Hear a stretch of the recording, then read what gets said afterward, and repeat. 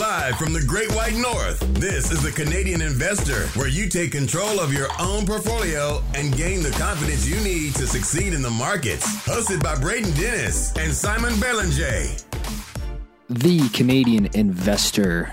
It is now 2021, first episode of the year. As always, joined by my co-host, Simon Belanger. And today we're going to talk about 5 stocks each for 2021 that we are watching, maybe own, but definitely think it could be an interesting year for some of these holdings. And let's start with some news. Simon, what did Brookfield do today? Yeah, so Brookfield, you sent that to me this morning. I hadn't looked at my phone just yet for the news. Brookfield Asset Management and a group of private investors offered to acquire basically the rest of Brookfield Property Partners for a deal of US $5.9 billion to take the real estate company private. They would acquire the outstanding units, because they are units because they're a limited partnership, at $16.50 US each, or it's about a 14% premium. So that to me is really interesting because we've talked about Brookfield Property Partners. You've talked about, can't forget, Allied Property REIT as well, which is in the same area. And we were both bearish on the sector, mostly because who knows what the new work will look like once the pandemic is done. My personal philosophy is that there will still be office space required, but probably to a lesser extent than we saw pre-pandemic. And it's interesting that BAM is doing this acquisition. They must see a lot of value in it. They're really good at finding value, so I'm not going to really question them on that. I am a bit scratching my head on this overall, but it's hard to me to question BAM because overall in the past they've really done good moves. So I guess we'll wait and see what happens with them and how accretive it'll be for their overall business. Yeah, I called this. I looked at the arbitrage and I just figured that this might happen. Like, just honestly, I'm never surprised when Bruce Flatt, the CEO, does and says things that are completely contrarian, because that's what Brookfield has done. That's what their business is made of, is making value investments in real assets. Like, they've been doing that since day one. So if you own Brookfield and you like the business for how they have done in the past and their awesome assets that they do have, sometimes the good comes with the bad, and Brookfield has basically always done the contrarian move. So this doesn't come as a surprise by any stretch of the imagination. Have you been following this Jack Ma thing? I saw it in the news today. I saw what you're going to talk about. I did see it a little bit, if you want to tell people what it is. Yeah.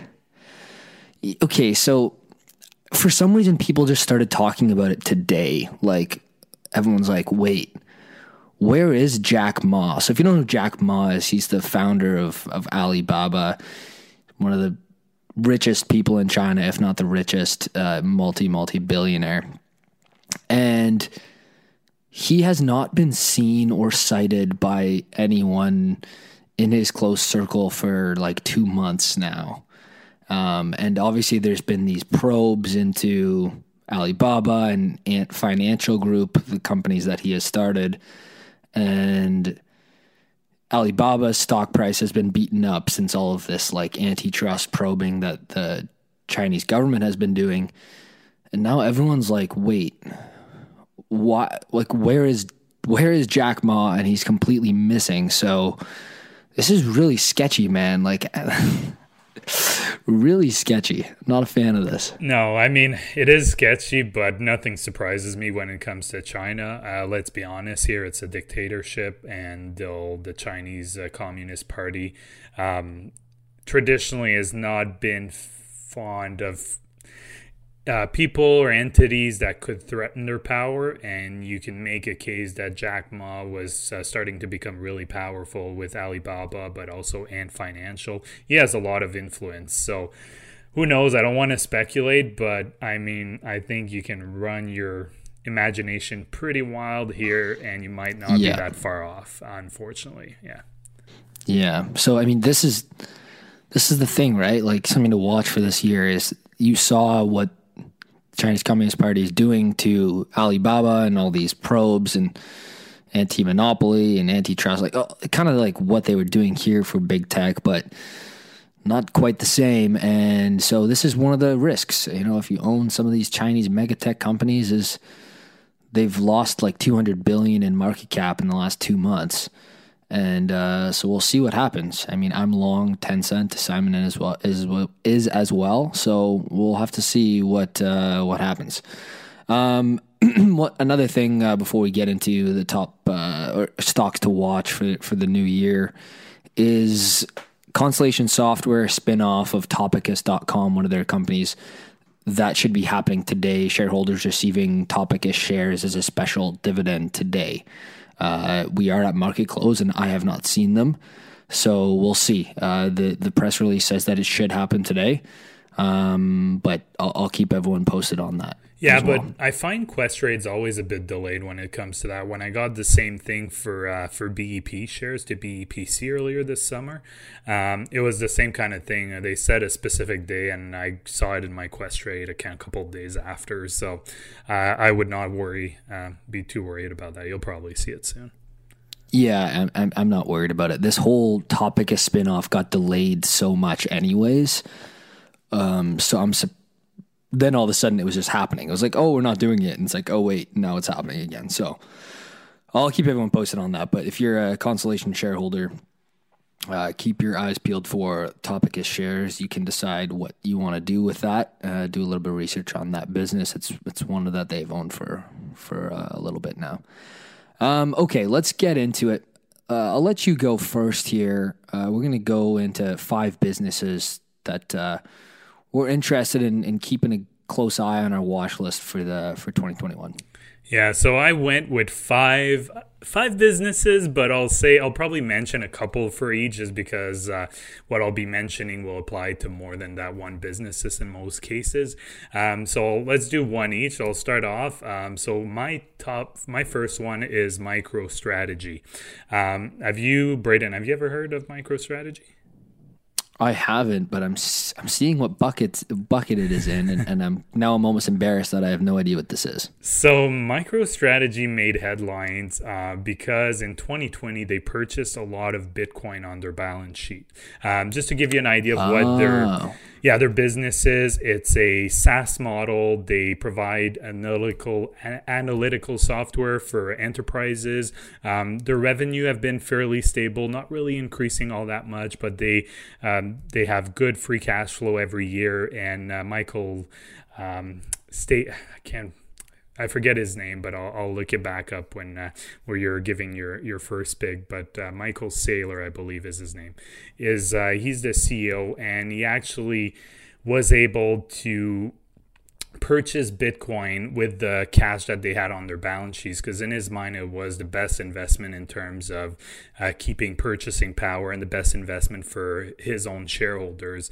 And whether you believe in Bitcoin or not doesn't matter. I just find it really fascinating because just to look at how MicroStrategy will do this year, if their stock price will be solely correlated to the price of Bitcoin, and how investors overall will be approaching MicroStrategy. It's still a very small company. It's a couple $2 billion market cap, but they purchased earlier in the summer $500 million worth of Bitcoin, and then they did a convertible note offering at 0.75%, I think a month ago, to purchase another 500 million in Bitcoin, and it actually got oversubscribed by institutional investors. So to me, that stock, but also Square, PayPal, any company that has exposure to Bitcoin or cryptocurrency, I'm really fascinated to see how they will be doing in 2021. And of course, we can talk about that later, but another episode. But there's rumors that Coinbase will be going public in 2021 as well. Yeah, that would definitely be an interesting IPO to watch. As Bitcoin continues to be higher every hour that I check. Square also put 50 million of the balance sheet that Jack Dorsey put into Bitcoin. And I mean, that looks like a pretty good use of cash there. So, I mean, it's interesting to see, right? It's potentially has its place, and Coinbase obviously is a leader in crypto as well. So we'll see how that goes in 2021. All right, I will move to something I'm watching, something I don't own, but probably should, is Intuitive Surgical, ticker ISRG. And what this business does is they create innovative robotic surgeries. So their product is called the Da Vinci, and it's a robot system that performs surgeries. And this tech is years ahead of the competition. They're very innovative, and they are a bit of a first mover in this.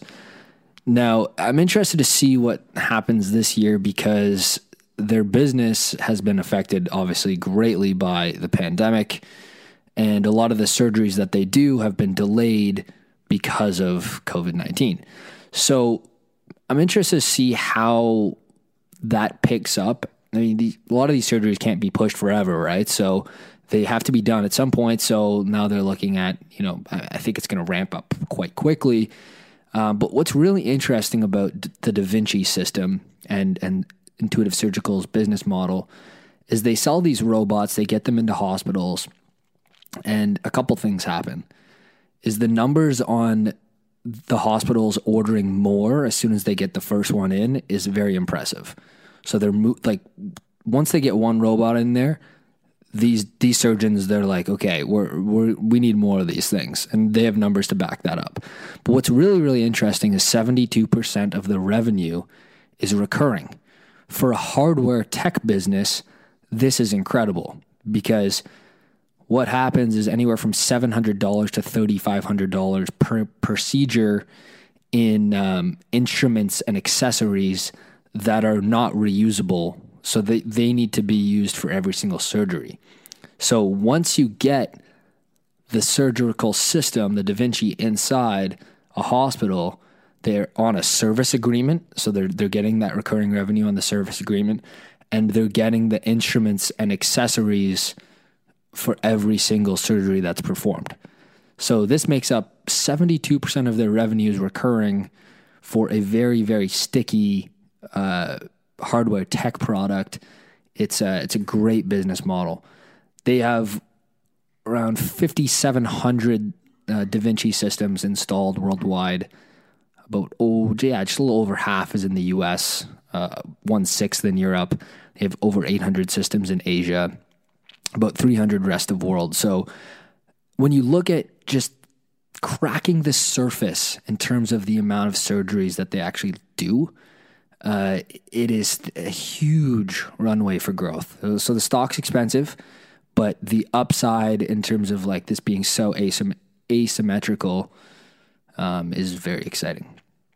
Yeah, I mean, I've been aware of them for a while, and it's the good old razor and blade model, right? You buy the razor, it's a good deal, and then you have to buy the blades every time that you perform something. So it's that same thing. The good old Gillette model. Exactly, that's it.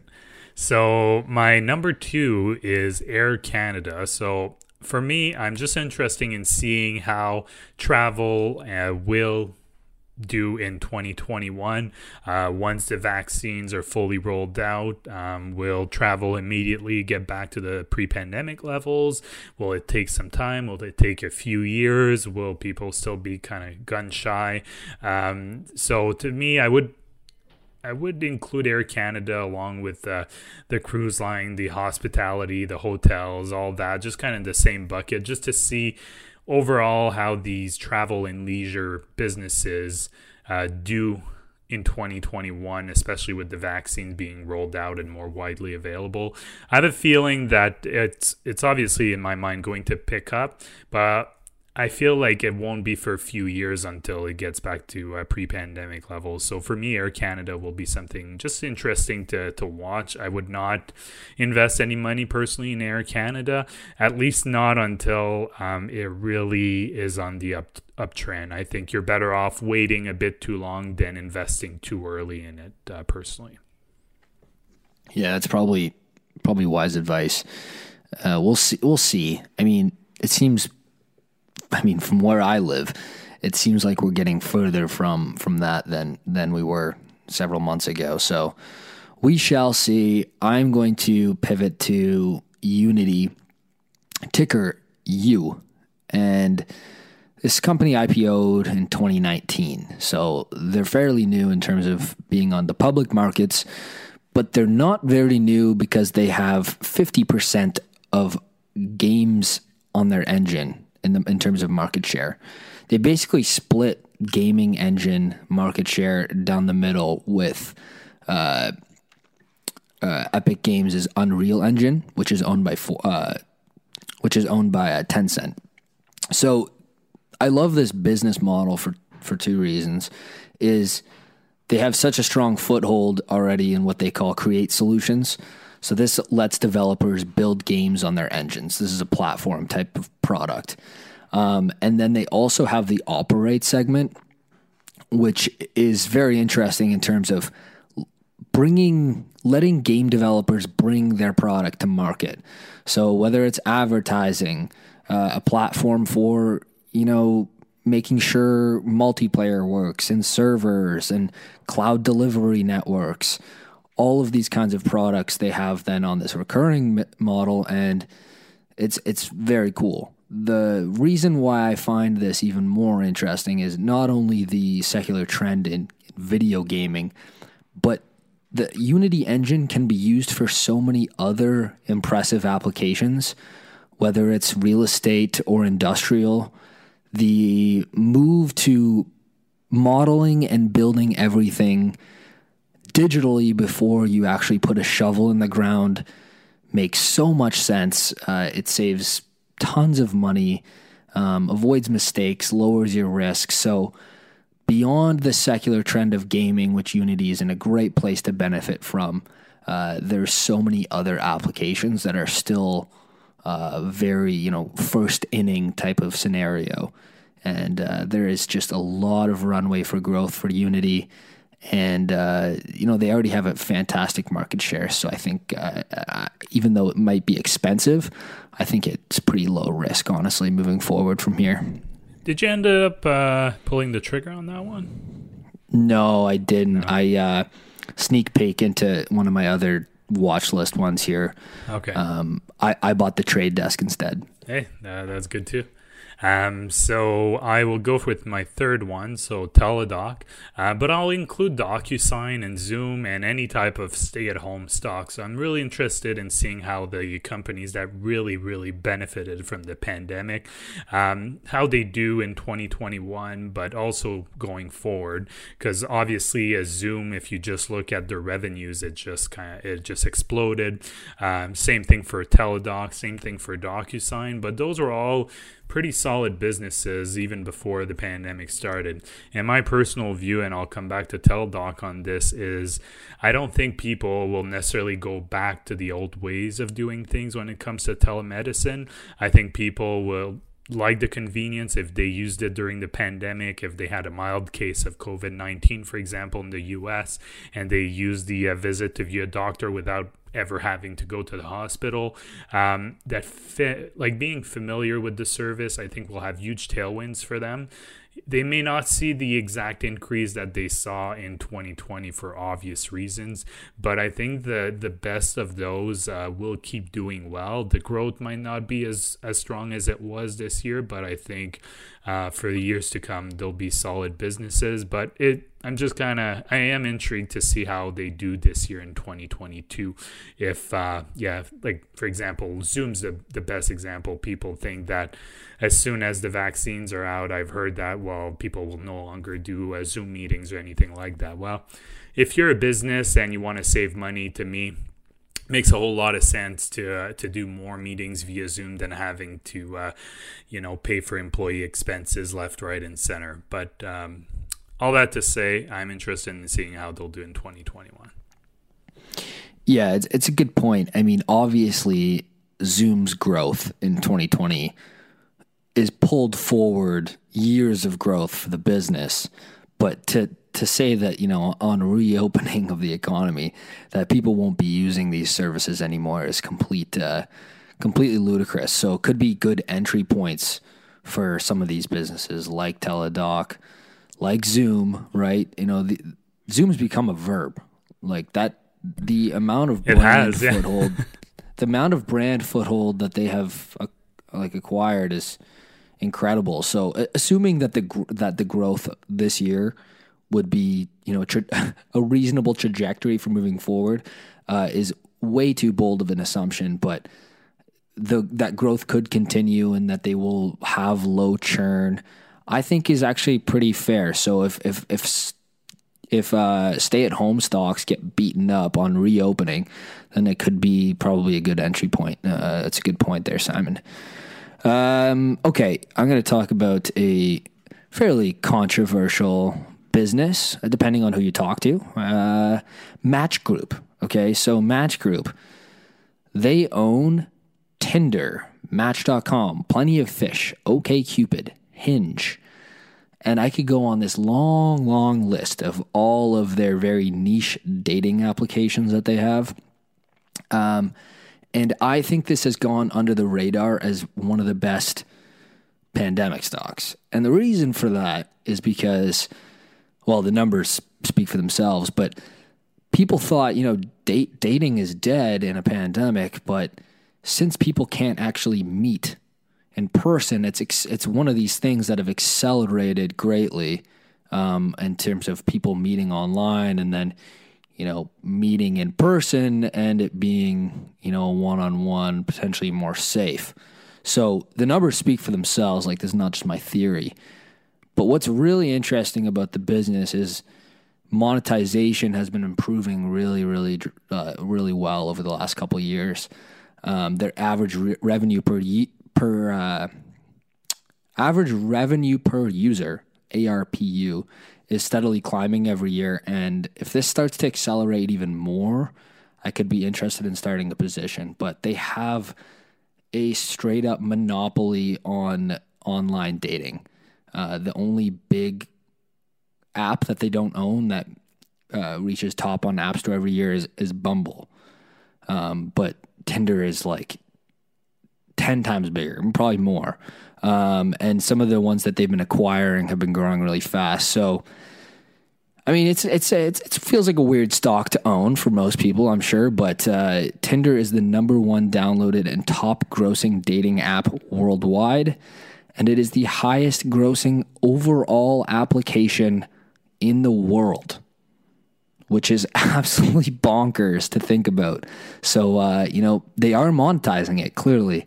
And the monetization per user is accelerating. So this business could be much bigger from here, even at 40 some odd billion in market cap. It feels like it could be a lot bigger in the future. Yeah, hey, pandemic or not, everyone needs a bit of loving. That's right, man. You got it. No, but all jokes aside, don't underestimate the need for human connection. So that personal connection that people have. So pandemic or not, it's going to happen, and completely agree with you. I think this business will be strong for years, if not decades to come. So my number fourth is, again, I grouped about three together. So I'll be interested in watching BIP, Brookfield Infrastructure Partners, Brookfield Renewable Partners, but also Suncor. So it's a bit of a weird mix, but really how those businesses really get affected by federal governments around the world investing in infrastructure. So the Canadian federal government announced a couple of months ago that they'd be investing $10 billion, and a lot of that is going into renewable energy. So I'll be really interested in how that works out. But as Canadians, we all know whenever there is infrastructure investment, there's always the whole pipeline debate, the whole debate with oil, the tar sands, and so on. So it'll be interesting of all those three, which one benefits the most. And as a side note, I'm also interested in seeing how oil will do, oil and gas in 2021. It's been crushed in 2020 for obvious reasons. Demand wasn't there. There was a price war between Saudi Arabia and Russia. Pretty much everything that could go wrong for oil went wrong, but also there's been a lot of demand for renewable energy.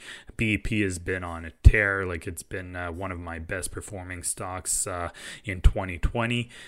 So just those tailwinds, if renewable infrastructure investments will continue, and if there might also be, on a side note, I would not touch that, but there might also be some really good value plays when it comes to the oil and gas sector. Yeah, it's there's probably tons of value there from a contrarian standpoint. Not that we're particularly interested in it. There could be a huge contrarian play in some of them. Humans aren't off oil and gas just yet. The market seems to be very, very forward thinking on that. We'll never, turn on our furnace again. So it's a good point to bring up. Okay, so for my fourth pick, I hinted at this a little bit earlier, that I did start a position in The Trade Desk. Ticker is TTD. Now, this is a US-based business. It's a software platform for digital advertising agencies to buy ads primarily. And so they do omni-channel. So whether you're buying ads, so say you're a big company, you have your digital advertising agency who runs your ad campaigns, which they all do. Those ad campaign agencies will buy bulk ads, and The Trade Desk is now the leader and have created an actual market for these targeted ads. And they do omni-channel. So whether you're buying ads for search, and that revenue going to Google, or say it's connected TV, on social media, you name it, all the omni-channels, The Trade Desk has now a market and a software platform for people to buy ads. And what they think is they're agnostic to how you buy the ads and what channel you buy it on, but they are very consistent on their messaging that no matter what, if it's a digital ad or not in the traditional sense, is that it will be purchased and traded over this market on the internet. And wow, the growth speaks for itself. They've grown revenue anywhere from 70%, 50%, 30%, 86%. Those are the last 5 years. Explosive growth on revenue, especially. It's just absolutely nuts how well this business is doing. It is founder led, which I really, really like. The founder, he still owns a ton of the business. Gross margins are really high, 77%. Good EBITDA margins. Now, the stock is very expensive. It is the most expensive stock I've ever bought. It trades at almost 50 times sales. You would never catch me buying this if I didn't think it was an exceptional business model. Exceptional with a capital E. I truly think this is one of the best business models out there. It is very expensive. So I just have an entry position, a very small one for now. But I'm watching it for this year for sure. Yeah, I had to refresh my phone screen when you told me you bought it. I'm like, really? Braden is buying something 50 times sales? Oh God, I know. I had to think long and hard about it, but I've missed some exceptional business models because they're trading too expensively and regretted it. So, I mean, if it is too expensive and growth slows and has a massive pullback, I'm not going to lose any sleep at night because it is just a small position. Hey, that's the most important thing. So my number 5, Home Depot. So the reason why I find Home Depot really interesting is they were very resilient during 2020. Their sales were slightly up over the year before. Everyone knows Home Depot. They're very tied to the housing industry, but I like it a lot better than builders because the home builders can be very cyclical. And it's going to be interesting in 2021 how it pans out in the US, Canada specifically, with low interest rates, which all signs point to those interest rates staying low. Potential defaults on mortgages, because that could have a big impact on the price of homes and a lot of different things. It could have a bit of a ripple effect. Government incentives as well. If people don't know, there's actually quite a bit of government incentives for home buyers. If you're interested in looking that up, just type in CHMC government incentives. You'll be able to see some of the new ones that are available. There's been a few new ones the past couple of years.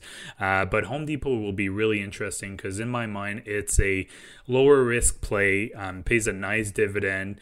You get exposure to the housing market without necessarily the cyclicality of those home builders. They're very well-run business. I do own it as well. I started the position in March, so it's been a really good stock for me in 2020.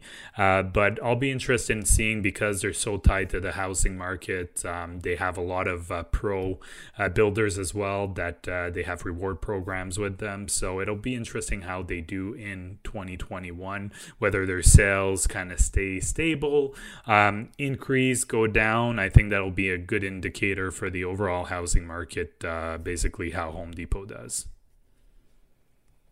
I'd say it was a pretty good year for them too. Yeah. 2020. Oh yeah. Yeah. It was, I mean, it was a good year, even like stock price aside. I think they did, considering what happened, they did really, really well. A lot of their sales that did not happen during the March, April timeframe.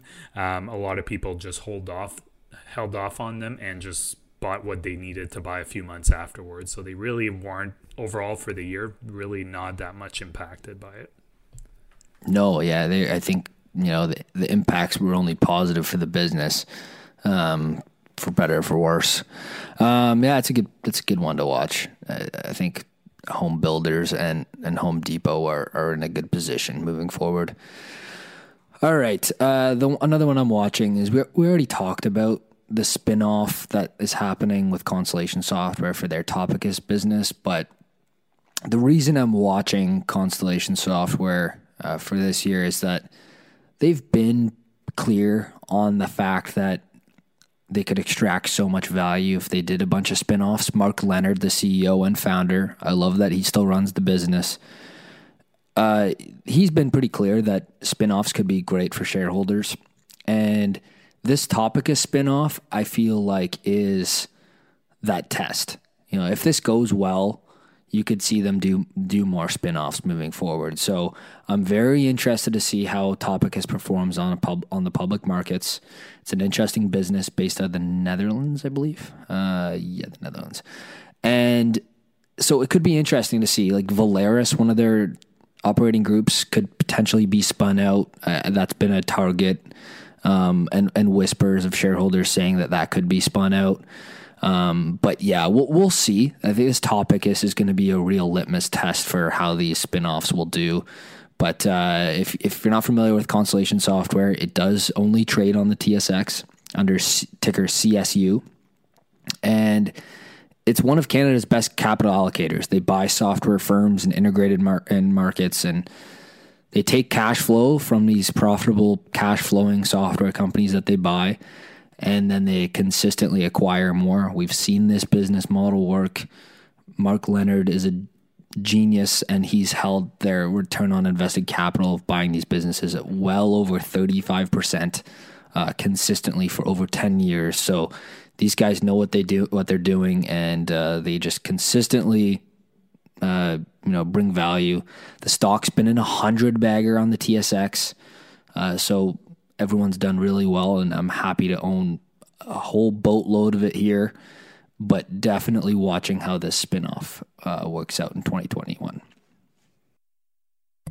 Yeah, I mean, you know Constellation better than I do, so I kind of go with what you say when it comes to Constellation Software. Yeah, fair enough. It's a big business now, really big business. I think that does it. We did our 5. I know our watch list exceeds these businesses. I know we had more than 5 businesses. We already 10 businesses that we talked about today, but it should be an interesting year, right? We all thought it would look a lot different moving into this year, but it looks like it's going to be more of the same for a little while. So it should be interesting to see how the stock market does. Who could have expected what last year would look like in terms of returns? Some people did exceptionally well. I know my U.S. portfolio was up 39.3%. In a pandemic. Like, who would have expected that? So it should be an interesting year. As always, getstockmarket.com brings you to Stratosphere. Stratosphere is a platform that lets you look up every key statistic, 10-year financial statements, analyst buy-sell ratings, insider information. You can see if executives are buying or selling the stock. There's a stock screener. There's top picks. There's a community forum if you want to ask questions. It's all there. So if you go to getstockmarket.com, it goes to Stratosphere. You can do a 14-day free trial. And boom, you have your New Year's resolution already covered, which is better data for 2021. Better data is better decisions. And we'll see you guys next week. I know, Simon, I think I'm speaking on your behalf with confidence here that we're really excited to grow the podcast more this year. It was a really good few last months for this podcast in last year. So share it with your friends. If you have not given this podcast a 5-star rating, wrote a review, go ahead and do that because we really appreciate it. All right, guys, that does it for this week. We'll see you soon. Bye-bye. The Canadian Investor is not to be taken as investment advice. Braden or Simon may own securities mentioned on this podcast. Always make sure to do your own research and due diligence before making investment decisions.